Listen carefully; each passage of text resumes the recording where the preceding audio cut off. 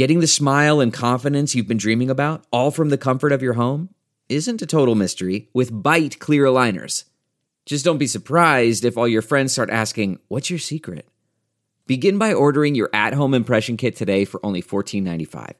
Byte clear aligners are doctor-directed and delivered to your door. Treatment costs thousands less than braces, plus they offer flexible financing, accept eligible insurance, and you can pay with your HSA FSA. Get 80% off your impression kit when you use code WONDERY at Byte.com. That's BYTE.com. Start your confidence journey today with Byte. This episode is brought to you by Philo. Do you love TV? Do you love saving money? Then Philo is your solution. Philo has shows, movies, and live TV for just $25 a month. You can even try it for free with their 7-day free trial. No contracts, no commitments, no hassles. Just a better way to watch TV. Never miss a minute of shows like the hit docuseries Where is Wendy Williams? Or classics such as Friends. If you can't get enough TV, then there's no better way to watch. Philo has more than 70 channels like BET, MTV, and AMC. And the best part? You can try it yourself with their 7-day free trial. Sign up today at philo.tv/poppods. That's philo.tv/POPPODS to get 50% off your first month. Hi, I'm Mark Striegel, host and producer of this show since 2005. On this episode, we're going to talk some rock, some metal, and anything else we feel like. We're also going to jam some tunes, have a drink, and share some honest opinions. Thanks for listening to the Talking Metal Podcast. Let's get things started. This is the Sean Baker Orchestra with Which Way to Radioland.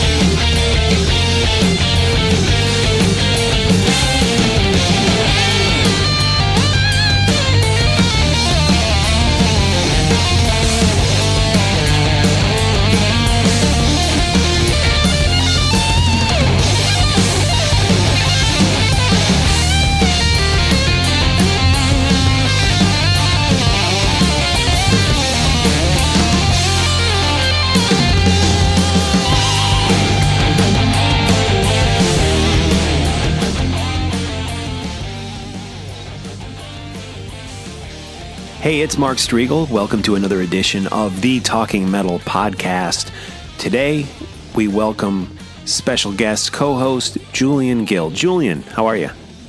I'm doing very well, Mark. Thanks a lot for having me on Talking Metal. Oh, it was great to meet you out at the Rock and Pod Expo and talk Kiss with you. I've since gotten a few of your books, and I want to just do... And we had you on an episode, actually. Joe Beck did an interview with you where you guys went into Def Leppard, and today we're going to talk about Kiss because there's a couple things going on I wanted to get into with you. I would call you a Kiss expert. Let's talk first about the 40th anniversary of Kiss Alive 2. We are right now posting an article on TalkingMetal.com that you wrote about Kiss Alive 2. It's been 40 years. Let's talk about your first memories of this record. When I got into Kiss, I got in very late, joining in the 1980s. So I'm I missed the 70s. So when I went back and started kind of catch up on all the old albums, it was the compilation and the live albums that gave me the best bang for my buck as a 15-year-old. So Alive 2 was one of those first ones that I got just because it had a lot of songs on it for the price. Right. And right from back then, it was a fantastic album. It summed up the second 3 studio albums in their catalog perfectly. Obviously, they didn't repeat any of the songs that had been released on the original Alive album, so it felt like a continuation of that live project for them, even though it didn't quite sound quite the same. Yeah, and right now, let's get into a little music. This is the song that I just thought was just so explosive off of Kiss Alive 2. It is God of Thunder.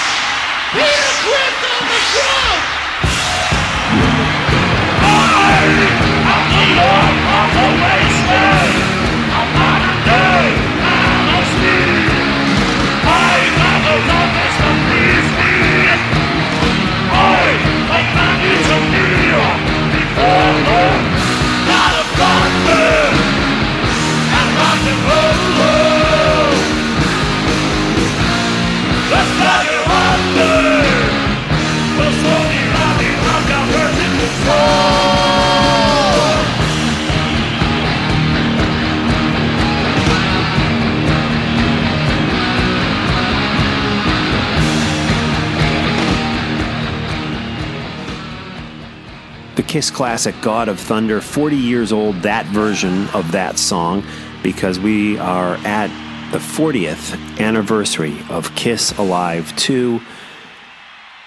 And wow, what a record it was. Of course, you had the 3 sides of live material, which you mentioned did not duplicate anything that was on Kiss Alive. And then you had the 4th side with the studio tracks. Let's talk a little bit about those tracks. What were your feelings about those? Did they seem like filler to you? Were you really into those songs on side 4? I wasn't there in 1977, so I couldn't say whether they felt like filler. For me, Right. When I listened to them, I was like, oh, wow, this is Kiss, where they were in 1977. At that point, it was, all a bit of a fairy tale, the story of Kiss. You didn't realize that they were going to go off and do the solo albums and blah, blah, blah, all this other stuff. So it's not filler. Rocket Ride. Top 40 hit, regardless of payola. It's a great song, a fantastic Ace Frehley anthem. It stands the test of time. It's that one song I would have loved Kiss to have pulled out on the reunion tour, or on Psycho Circus, or on any other farewell, instead of Heaven's on Fire and Unholy and all that stuff. Rocket Ride. To get the Spacemen actually singing that song live with Kiss playing, it would have been just the most awesome thing. The rest of it, I'll only call one of these songs filler, and that's the last one. That's Any Way You Want It. Right. I can understand why they put it on. Both Gene and Paul liked the band, so it made Dave sense Clark as a 5, cover. right? Dave Clark 5, so I totally get where they were coming from. It just, with all the other songs that were kind of suggested that they could have recorded for Alive 2, the studio side, it just, it's one that to me is about as good as Then She Kissed Me on Love Gun. So, Right. it's not that important as a song. Right. Now, you mentioned that you were 15. I don't know how old you were, but you didn't really experience them in the 70s. So when were you 15? In the 80s? Yeah, I was 15 in 86. Okay. So. Yeah. So you're probably about a year younger than me. But for me, it's interesting because I remember getting into them at the same time I was into Spider-Man and the superheroes and Hulk and all that. And they fit right in perfectly with all that for me. I had seen them on TV and I got into them that way. And they really, I'd been listening to my parents' Beatles records and stuff like that, but they were really, truly the first hard rock band that I ever really discovered. And it was because of that crossover. I was just as fascinated, possibly more fascinated with the way they looked and the idea of these superheroes than I was with the music. And then, of course I heard the music and I got hooked on that, but it's interesting. So when you were, let's see, in the 70s, you probably were maybe a little young, but still were you aware of them as like a preteen or 9 or 10-year-old? Pretty much no. I moved to America when I was 7 years old. That's 1978. And living in England in the 70s, it didn't resonate with me whatsoever. I had never seen them. I have no recollection of them whatsoever. The only music I was aware of when I came to the States was Boney M. and Donny Osmond and little Jimmy Osmond, of course. Right. So that was about my, all I knew of the music, apart from, my family was from Liverpool, so the Beatles were a big part in the household. Sure. So I knew that stuff. When I started going to school in early 79, I was aware of Kiss because at a talent show, some kids dressed up in tinfoil and their mom's leotards and did do some Black Diamond at the talent show, but it didn't register. I just thought, oh, that's odd. And, 5 years later with Asylum, then I was like, oh, Kiss. Okay, and kind of made the connection back as I started investigating the catalog. So I got into the Unmasked Kiss and then discovered that they actually wore makeup, and then it connected with, several years earlier. Now, were you like an 80s hard rock, commercial, heavy metal guy? Is that what kind of brought you to Kiss? Because they, when they stripped off that makeup and especially with Paul Stanley's voice and look, they really fit in well with the whole 80s metal and hard rock, commercial hard rock scene that was going on at that time. Were you a fan of that scene? And is that how you kind of discovered the 80s era Kiss? It probably is. I mean, early 80s, Joan Jett, I Love Rock and Roll is my first hard rock album. It's the first 45 I ever owned. And then I started getting into, I guess, Duran Duran, moved into Quiet Riot and Def Leppard in 83. Sure. And then of course, I'm watching MTV all the time, and Twisted Sister, Motley Crue. And, you couldn't escape any of that stuff in 85. And it was just one of those videos, and it was actually Tears Are Falling or All Night that caught my attention. Right. Probably the latter of those with the girls. Right. But, for the teenager in me, it was, natural progression just through the rock stuff that happened in the 80s that caught everyone's attention. Cool. Very cool. I always love hearing people's stories and how they got into Kiss and other bands. So thanks for sharing that with us. Speaking of 80s era Kiss, Vinnie Vincent, a big part of that era of Kiss, especially the early 80s. Let's talk about Vinnie. He hasn't been seen in a very long time. It was recently announced that he is going to be appearing in Atlanta. I think I saw on Facebook that you're going. I just bought my plane tickets today. I'm going. Lots of people are going. Lots of people are excited by this. What are your just general thoughts on Vinnie Vincent coming back into the public eye after literally, I think, and correct me if I'm wrong, but decades at this point, right? The last time he was in the public eye was in a mugshot, going back a few years to something that happened with his then wife, who has unfortunately since passed on. Yes. So Vinnie has a very, very sad post-Kiss career. Obviously, his solo career didn't go so well. His band basically dumped him and became Slaughter and did very well. And then in the 90s, he didn't do too much. He did do some expos back then. And then in the 2000s, and on, he was fighting Kiss in court and losing. His original first wife died, was murdered, and then his second wife passed away, and it's really a story of woe. So I'm thoroughly excited that he feels ready to come back into the public eye. Earlier this year, obviously, I had a chance to go to the Peter Criss appearance at the LA Kiss Expo, which is organized by the same promoter. And it's a kind of similar story that, Peter had fallen out of the public eye, and you get to go and see these people. And if nothing else, for me, it's to say thank you for the music. Thank you for all the pleasure that you've given me over the years. And Vinnie Vincent, goodness me, if you look back to the contributions that he made on Creatures of the Night, and then 9 out of 10 songs on Lick It Up that he co-writes. Incredible contributions to Kisstory there. And then he goes his own way. And the first Invasion album is, it's a little bit over the top for me now and doesn't date very well. But All Systems Go is a fantastic album for the time. Right. So it'll be nice just to see him, get a photograph with him, a couple of autographs, and say thank you, Vinnie, for the music. Right. And of course, his work on Revenge too, right?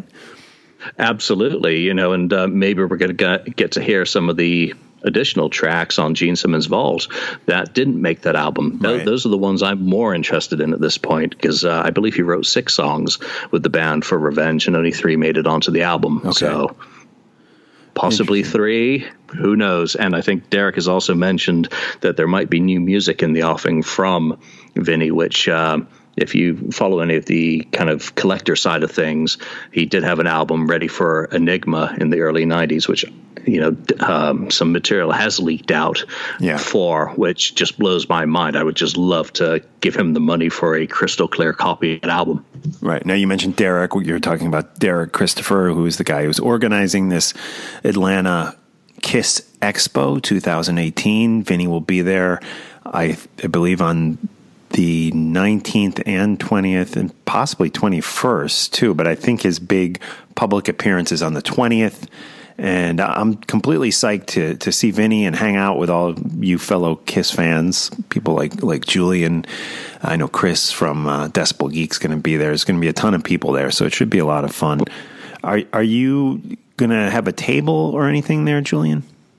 Absolutely. I'm going to have a dealer table at the Atlanta Vinnie Vincent Expo. And Tim McFate, co-author of Odyssey and the Gene Ace, Peter and Paul book will be there as well, and we'll be signing copies of those books. We have a new title that will be available and some other special goodies for people who attend the Atlanta Expo. So we can't wait. Cool. We're going to meet a whole bunch of people. There are going to be other authors who've done some very, very exciting books in the past and in the present who are going to be there. And of course, meeting the fans and, just fellow fans and talking Kiss and Vinny and whatever is, music is going to be a total, enjoyable experience, I'm sure. Right. And you mentioned a new book that will be debuting at the expo, I assume? Yeah, it's going to be a limited edition. Okay. Over the past 18 months, I've published a series of 3 books called Kiss on Tour. I've done it in 3 volumes, 1973 to 83, 83 to, I think, 97, and then 98 to 2016. I'm doing a special 1,000-page, 8x11 book, just hardbound with a limited edition cover for the Atlanta Expo. And it's going to be a very limited edition. And it's going to be completely up to date because obviously if you're researching Kiss touring history, it changes every day. You find something new, you find a new set list, you find a new review. So for people who do get this one, it'll be the latest, greatest, biggest, baddest book I think ever published privately about Kiss. Well, I want to get into some more music, but before we do that, I just want to ask you about your research that goes into these books, the Kiss books and the Def Leppard book that you spoke about on a previous episode of Talking Metal. You mention new facts and, you discover new things every day or every week or every month, whatever. Where do you find this stuff? Because I find that the internet, the history, and I'm not just talking about music history or history, I'm talking about history in general. There's so much of it that doesn't exist on the internet. And we get to a certain point in history, maybe the 90s or something, and everything, newspaper articles and all that, reviews and set lists start appearing. But before a certain time, there's so much of history that's lost from being captured on the internet. So where do you end up digging through old magazines or going to the library and going through microfilm or microfiche or whatever you call that stuff? Where do you get your historic facts from? I mean, I'm sure a lot of it's from the internet, but there has to. I'm also guessing there's probably a lot of it that just isn't on the internet. Is that true? Oh, absolutely. It's hard to consider the internet a primary source. Yeah. Regardless of whether you find something there, you have to go back and basically validate it through a traditional method. I spend a lot of time in the library. I get microfilm in all the time from other libraries of newspapers, and then it's a matter of trawling through them. You basically have a ballpark of where you want to be looking for, something in particular. So you call in a newspaper from a certain city that you're researching with a certain time frame, and then it's basically you read the paper, just like you would have 40 years ago for the actual paper when it was in print. And sometimes you get lucky. Sometimes you find something. Sometimes you find a tangent, which is, I find that even more exciting because you go somewhere you didn't expect to be going, find some information. Some of it's luck. You see someone posted something and you're able to follow up with them and find another source. But, it doesn't get any easier, even with technology. Now, over the last few years, a lot of newspapers have been digitized and are now searchable. And you usually have to pay a subscription to the sites that allow you access into it. That has made things a heck of a lot easier. But in many cases, you still then have to go back and recall the microfilm to go and make sure that, everything's attributed properly, that it is actually as it appears in a digitized format. So it's a shortcut, but it's not an absolute shortcut. So, there have been plenty that have kind of caused errors, have given you kind of the wrong information that if you don't then go and do your due diligence, you're just not going to have it 100%, which is what you don't want. Right, absolutely. And on that note, let's get into some Vinnie Vincent music. This is Vinnie Vincent Invasion, and the song is Back on the Streets. Someone has taken your love, it's true, isn't it? It's not just talk that I hear. And when I see him build his wall around you, I know the end is near. Ooh, but tell me that I'm wrong.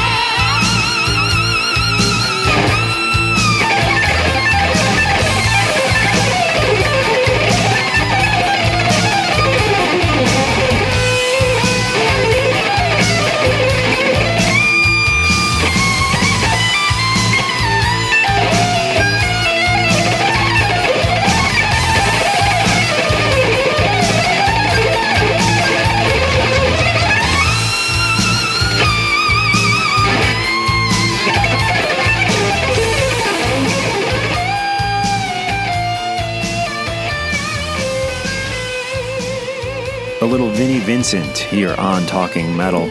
And we are joined by Julian Gill, who has just written some terrific books on Kiss, a Kiss expert. And he's going to be at the Atlanta Kiss Expo 2018 on January 20th with Vinnie Vincent. Talking Metal will also be there. So definitely hit the Atlanta Kiss Expo, guys, and come say hello. So that song right there, Julian, was on the first Invasion record, but Kiss did a version of that too. We haven't planned this out in advance, so I don't mean to put you on the spot, but do you know any, off the top of your head, any of the history of that specific song? I do know this, that the original Vinnie Vincent demo of that is one of my all-time favorite Vinnie songs. Right. Forget the Invasion version, go back to pre-Warrior, and when Vinnie's cutting a demo of that on his own, singing the whole thing, the guy had a voice. Now, let's go to your actual question, which is, what do I know about the Kiss version? Is that just about every person in that band tried singing a version of it. Including Vinnie Ace. Recorded it. Yeah. Well, Ace did that separately with his Fairlight Comet band because of shared management. But Paul sang a version. Gene tried a version. Vinnie did a version. And Eric Carr apparently also did a vocal for it in 1982. And for whatever reason, the song was left off Creatures of the Night. That's crazy. I do hear that it had something to do with publishing. It had a little bit more to perhaps competing with Paul's I Still Love You, which... anyone who follows the band knows that if you compete with Paul Stanley for a song on an album, you're not going to win if you're not Paul Stanley. Right. And rightfully so. Yeah. It's interesting too, because, you mentioned, I had no clue that Eric Carr had done a vocal version of that, but I had this when I was a teenager, I had this like bootleg, I used to collect bootlegs from concerts, and I had this bootleg from a Fraley's Comet show at L'Amour's, from probably the mid 80s, I'm guessing. And it would have been before, I think, Todd Howarth had joined the band, and I believe Richie Scarlett was singing the song with Fraley's Comet before the Fraley's Comet record came out. When they did this show at L'Amour's, and I used to have a cassette bootleg of that, because then, of course, Richie left, and they got Todd, and then later Richie came back. But does that sound right? Yeah, that would have been the March 85 outing with Richie when he was still in the band. Right. And that, for me, that's a fantastic version with Richie. Yeah. Just incredibly powerful. It gets a little bit more of, Richie's got a great voice. He sings some of the rock and roll stuff fantastically. So, they have a great demo of that as well. Fraley's Comet recording it. So, again, a great song is a great song, regardless of who's doing it. Richie brings something completely different to it than Vinnie does on his vocal. And, of course, one of the holy grails for Kiss collectors is the Paul Stanley version from Creatures, which hopefully one day we'll get to hear. Yeah, it's surprising they didn't put that out on, the box set or something, back when they put that out. Still publishing issues, you think, with it, or you don't know? I don't know, but they didn't have a very good relationship with Vinnie. I can't remember if it's when he had started suing them for, he did engage in a very long-term legal battle with the band. That was fine. I think it took 10 years to make it to the Supreme Court, and that's how high it went in the U.S. So, it was a pretty big deal, and he lost in the end. Yeah. And, it wouldn't be surprising that's why a lot of Vinnie stuff doesn't surface, why the Vinnie Vincent archives didn't surface. And, it kind of explains a lot of kind of the challenges that have afflicted Vinnie. Right. When he's not been doing anything actively musically. Yeah. Well, it should be interesting to see him in the flesh at the Kiss Expo in Atlanta on January 20th. And let's talk a little bit about your site, Kiss FAQ. Can you tell us a little bit about when you founded that site and a little of the story behind it? I took the Kiss FAQ away from the previous person. Alex Carranza was running it in the mid-1990s off his university web server back at the dawn of time on the internet. And when Bruce and Eric left the band in August 1996, he kind of threw his hands up and said, "That's it, I'm done and out." And I kind of said, well, if that's the case, I'm going to take it. I'm going to start updating it. And that was the birth of my version of the Kiss FAQ. I certainly didn't originate a lot of the. So a lot of the info was already there. a lot of the information on the original KISS FAQ was just very broad. So I thought I would dig into it, try and develop that information and broaden it. And with each passing year, it got deeper and deeper and deeper. And eventually, we just made the website, the KISS FAQ, bought the domain, put a message board on there, and let fans come in and just have their debates and discussions. And that's what the KISS FAQ is more known for now, is the discussion board. It's a bit of a debating ground that's falling by the wayside as Facebook becomes preeminent. But for pretty much the last 15 years, it's been a important place for KISS fans to kind of congregate. There have been other places. The information that we have there, we've worked into books, and obviously Tim McVeigh was a major part of that in doing a lot of interviews with very many people who are associated with the band. So, that's what the website was and is. What's the future? I don't know. I don't think about it. I just live it day to day and go in there and see what the fans are talking about and see what interests me. Right on. And, you mentioned for you personally, the first Vinnie Vincent Invasion record hasn't aged that well.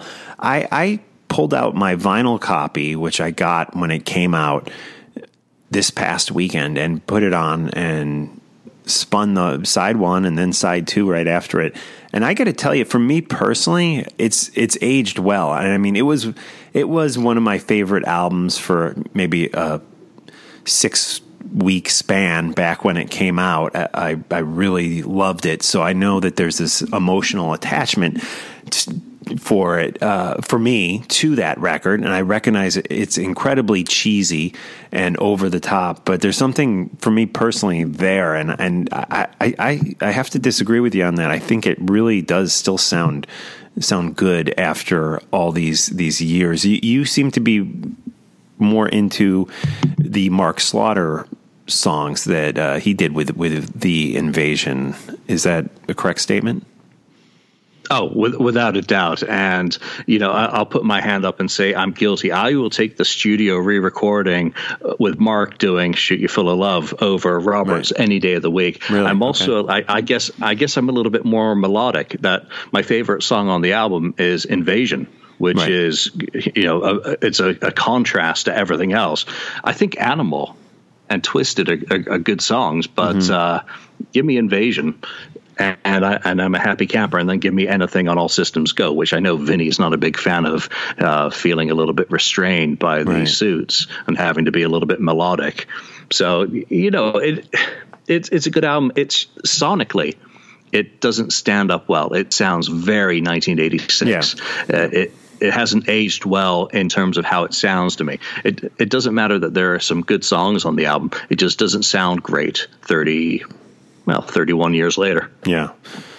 What do you think Vinny does at this point going forward? I mean, he's going to do this Atlanta KISS Expo in January, but what's next? I mean, there's no way he's going to get a band together and start touring again. I mean, I kind of am imagining, well, not imagining. I mean, Derek even said this, the organizer of the convention. This is probably a one-off. Do you think he does this and then kind of just disappears again and that's it? Is this the last time we'll ever see Vinny? I wouldn't be surprised if this is the case, that this is your one-off opportunity to see Vinny and get a picture with him, missed him in nice. But I don't think it necessarily means this is all for Vinny. Euphoria is up on iTunes. Okay. And that was an album that he did by himself. Right. I think he could, if he wanted, to leverage a little bit of the publicity that's going to come with this January appearance and get some music up there, whether it's his archives finally out to the masses, or an EP. And there's still some rock bands out there that I'd love to have, Denman in Nashville, Mark Slaughter on backing vocals on that EP produced by Michael Wagner. how would some band love to say with a guest guitar solo by Vinnie Vincent, and pay the guy enough to do the solo over the internet? You don't need to be in the same room anymore. So I would love to see him leverage it in some way, whether it means him, just doing some stuff digitally. I really wouldn't want to do mail order. That didn't work out very well in 1997. But maybe he can get people to trust again, which I hope this whole appearance is going to be part of, rebuilding the trust with the fans. But, on iTunes, $5.99 for a three-song EP. Yeah, I'd go for that. Or a record store day, Vinnie Vincent EP. Yeah, good idea. Definitely. And a couple thoughts in your comments right there. Can he still play guitar? I mean, guitar is one of these things where we saw Jimmy Page put the guitar down for, a 10-year span or something, and he just never really regained what he had. And I thought when Zeppelin got back together for that concert, whatever it was, 10, 11 years ago at this point in London there, I thought Page he couldn't play anymore. I mean, he really had it was simplified versions of the Led Zeppelin songs that he was playing. We saw that with you could say we saw that with Peter when he was back in Kiss in the 90s. The drum parts were simplified, and according to Paul, they had triggers going on to make him sound bigger. Do you think Vinny is still capable of whipping out a good guitar solo? I mean, I wonder if he even plays anymore. Well, apparently he plays every day. Really? Is he capable of what is a good Vinnie solo? Are we going to say that it's something off the Invasion album, or are we going to go into something on Lick It Up, which is more melodic, or All Systems Go, which is slower and better phrased and technically more appealing, or even go back to Treasure and the two songs Innocent Eyes and what's the other one, Turn Yourself Around, which are just fantastic pop tunes with very tasteful solos. Can he play like that? I think that's more likely than the 875 notes per minute. Right. And when you say that he plays every day, where do you get that info? That came off the Derek Christopher interview on, what was that, on Three Sides of the Coin, I believe. Oh, did it? He mentioned that he still played every day. And whether or not that is the case, I would hope so. I'd hate to think of someone like Vinnie Vincent putting down the guitar and not writing and not noodling away. Right, absolutely. And then the other thing is, you mentioned, I guess it was 1997, the mail order thing where people laid down, what was it at that time, $100, I think, for music by Vinnie Vincent that never materialized. Am I saying that correctly? That's how I remember it. I'm sure there's some devil in the details there, but it was about $100 that fans did pay for Metaluna's Vinnie Vincent Archives, which was supposed to be a several cassette box set. But, even looking back at what the proposed track listing would include, that would have had so many issues with Kiss at the time that it's hardly surprising that nothing happened. Okay. And then, of course, he got into the lawsuits. So, again, not surprising it didn't occur. When you say he got into the lawsuits, you mean with Kiss? Yeah. Yeah. So were the lawsuits brought against him for not delivering this CD and not giving people their money back? I've never heard of one against Vinny. I've never seen anything in the kind of the law realm that suggests anyone sued Vinny for non-delivery of that.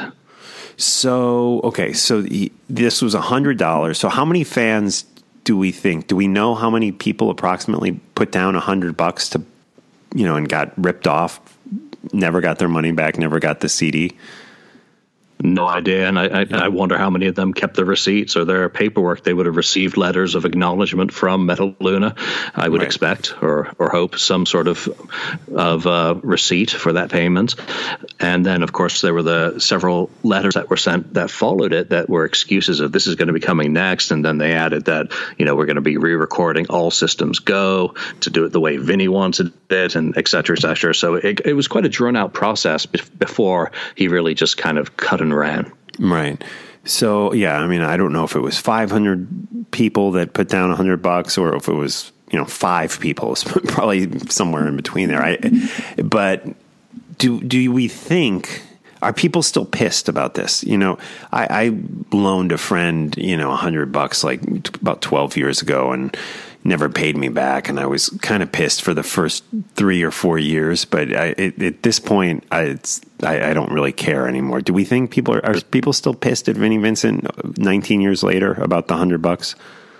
Some apparently are. Really? I mean, if you go on to some of the message boards or Facebook, they're like, they do complain. That guy took $100, and $100, like 1997, is still a good chunk of change. So yeah, it's probably like $150 by today's standard, or so. Right? Yeah, you can understand why people would be annoyed, which is why, when I started talking about Vinny's appearance in Atlanta, that would be great if he had some way of kind of dealing with that straight off the bat. If he's got a way of kind of disarming complaints of anyone who comes up and says, "You took my money," and he, explain it, put out a press release or a video before Atlanta that says, from his point of view, what happened, what went wrong, and what he's going to do to make it right. Because no doubt he can't just be handing out $100 to everyone who says, "I bought your archives and you never delivered," because how do they prove it? How does he prove it? It's past the statute of limitations by a decade or more. Right. And he's going to address this. I really think that that's probably, in speaking with Derek, it sounds like he wants to set the record straight on a bunch of stuff. And I'm sure this has to be one of the things he's going to talk about. What is he going to say? We're just guessing here, but what do you suspect he's going to say? That somebody stole the money from him? He's going to have some sort of excuse, right? I don't really want to say that I hope he has some excuse. I just hope he has an explanation that people can that they can accept. I didn't buy it, so I don't know what it felt like to, feel like I've been ripped off $100. So I just can't project myself onto those fans who maybe it was a paycheck for them that they sent him and they never got anything. I just hope that he addresses it in some form, that he either says, here is a little sampler CD. I'm sorry, there's nothing I can do. There were things outside of my control, but here is something special just to give them and maybe disarm the situation. And, I hope Derek is, very aware of this. And I'm sure he is, because, it's one of those things as a KISS fan, everyone is very much aware of with Vinny, is kind of the elephant in the room, the big pink elephant. Big pink elephant. Nice. It seems, for me, it's mind-boggling that people would still be pissed off about it, but sure. Okay. So I do think he's probably going to address that at the expo. The sexual reassignment rumors, which Derek said in the interview I did with him, was bullshit. I'm sure that'll be addressed. It might just be by seeing him. But where did those start from? I was talking with somebody once, and they told me that there was a post-dinner at one of the expos that Vinny was at, and he threw out that comment to the people who were sitting around the table, and that's where that rumor started. Have you ever heard that? I've never heard that one. I do remember, I think it was 2004 when KISS were trying to do their KISS World store in Australia. They even got Vinny involved to signing merchandise and pictures and posters and whatnot. And one of the pictures that they showed on, I think it was on KISS Online, was Vinny holding up one of the posters in a back garden, and it was blocking out his whole body, so you could just see his face, a little bit like that teaser video. But you could also see his feet, and he was like wearing these very ladylike loafers. And I know the picture you're talking about. Yeah, so everyone was like, "Oh, he's gone to the other side," or because in the '90s when he was doing the Archives box set that he was answering the phone with, "This is Meredith in Department B" or whatever. There was just. He was answering. I know he was sending emails as Meredith, but he was answering the phone as Meredith too. Apparently, and because I never called and never had reason to, I can only go by what is utterly hearsay and as probably as preposterous as the whole rumor is in the first place. So any of these things that we've heard are probably equally insane. Yeah. Crazy story. And I almost let the guy off the hook for not delivering on the $100 that, I don't know, I can't imagine it was more than a few hundred people laid down, which is still, it's a lot of money, but still it's like, it's like you said, it seems to me like the guy has had some real awful stuff go down in his life, and it's been a dark road these past few decades for him. And I don't know. I kind of just say let bygones be bygones with that. It wasn't thousands of dollars he was stealing from any one individual. Sure, the mass sum of it was, but I don't know. I kind of just feel like people need to let that go. At some point, even if you're one of those people that did spend the $100, you have to move on. Yeah. This is a guy who's had a horrendous run of bad luck. Come on, signed to, what was it, a 8-record deal with Chrysalis, makes it through 2 records, and then his band dumps him and goes on to massive success. Come on. Slaughter was early 1990s, a massive band. I mean, not diamond selling, but certainly a heck of a lot more successful than Kiss or the Vinnie Vincent Invasion. So, and then your ex-wife gets murdered. Your wife dies young, and you lose all your royalties to Kiss because you sue them into the ground, or you try to sue them into the ground and lose. So it's bad luck. And hopefully for Vinny, this is the light at the end of the tunnel, that he's coming out, and whatever is going to be, whether he wants to have an active musical career or make peace with his past, that's all I can hope for. Yeah, that he's at least going to come out of it and be at peace with himself and what he has given the Kiss community over the years, because Lick It Up remains a fantastic Kiss album. So does everything he did on Creatures of the Night. And obviously you have your favorite with Invasion, and I have mine with All Systems Go. Yeah. And I love Euphoria, the EP. Right. So, he's got some great music. Yeah. Absolutely. Well, we look forward to seeing Vinnie Vincent in Atlanta, and I look forward to seeing you there, Julian. And thank you for writing this great article on Kiss Alive 2. It's been 40 years now, guys, since Kiss Alive 2. You can read that article on talkingmetal.com in the news section. It is there. So please check that out. Give it a read. Let me know what you think, and let Julian know what you think. And what can we play to take us out here? Is there a certain song you'd like to play, Julian? I said it at the top of the show, Mark. Let's go out with Rocket Ride by Ace Frehley.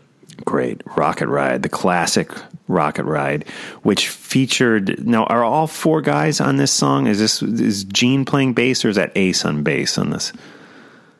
I don't have a clue whether Gene's on bass on this one. Yeah. This one, I was always under the impression that Ace brought this one in pretty much done. Yeah. And... there you go. We know that Bob's not on it, that's for sure. Yeah. Bob Kulick, who is coming on Talking Metal soon, guys, so we'll definitely ask him about Kiss Alive 2. Although I heard he doesn't like really talking about Kiss Alive 2 that much, but he said he just wants to talk about his new record. But we'll definitely slip in a couple Kiss questions when we have him on, so stay tuned for that. Please use our Amazon links on talkingmetal.com. You can support us on Patreon now, so join us there. Of course, there's the PayPal account, which is just my email. It's striegelmark@gmail.com. And leave us a 5-star review on iTunes, too. We'd appreciate that. Check out all of Julian's books. We'll have some Amazon links up to them in today's show notes on talkingmetal.com. Of course, check out the site Kiss FAQ. Does anybody call it Kiss Facts? I used to call it, before I started talking with people, I used to call it that. It's just known as Kiss FAQ. I would prefer it was only known as Kiss FAQ, because the other one just doesn't sound right. Right. Okay. Fair enough. Cool. Kiss FAQ. We'll have that link through today's show notes too. And what about social media? Where's the best place to get in touch with you, Julian, online? The Kiss FAQ and Kiss FAQ podcast just does have a Facebook presence. You can find us on Facebook, and we're happy to engage with you on the positive or the negative. Excellent. Thank you, Julian. Mark, thanks a lot for having me on, and thanks to everyone for listening and supporting all of my projects. Very much appreciated. Here we go with Rocket Ride on Talking Metal.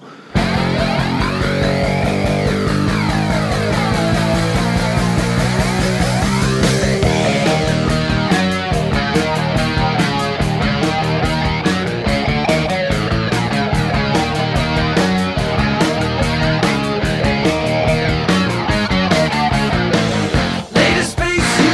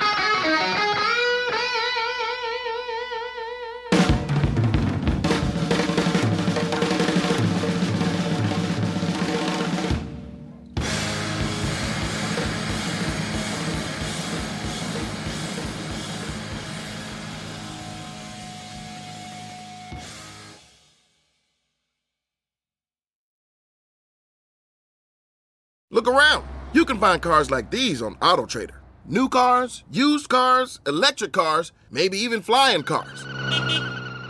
Okay, no flying cars, but as soon as they get invented, they'll be on AutoTrader. Just you wait. AutoTrader.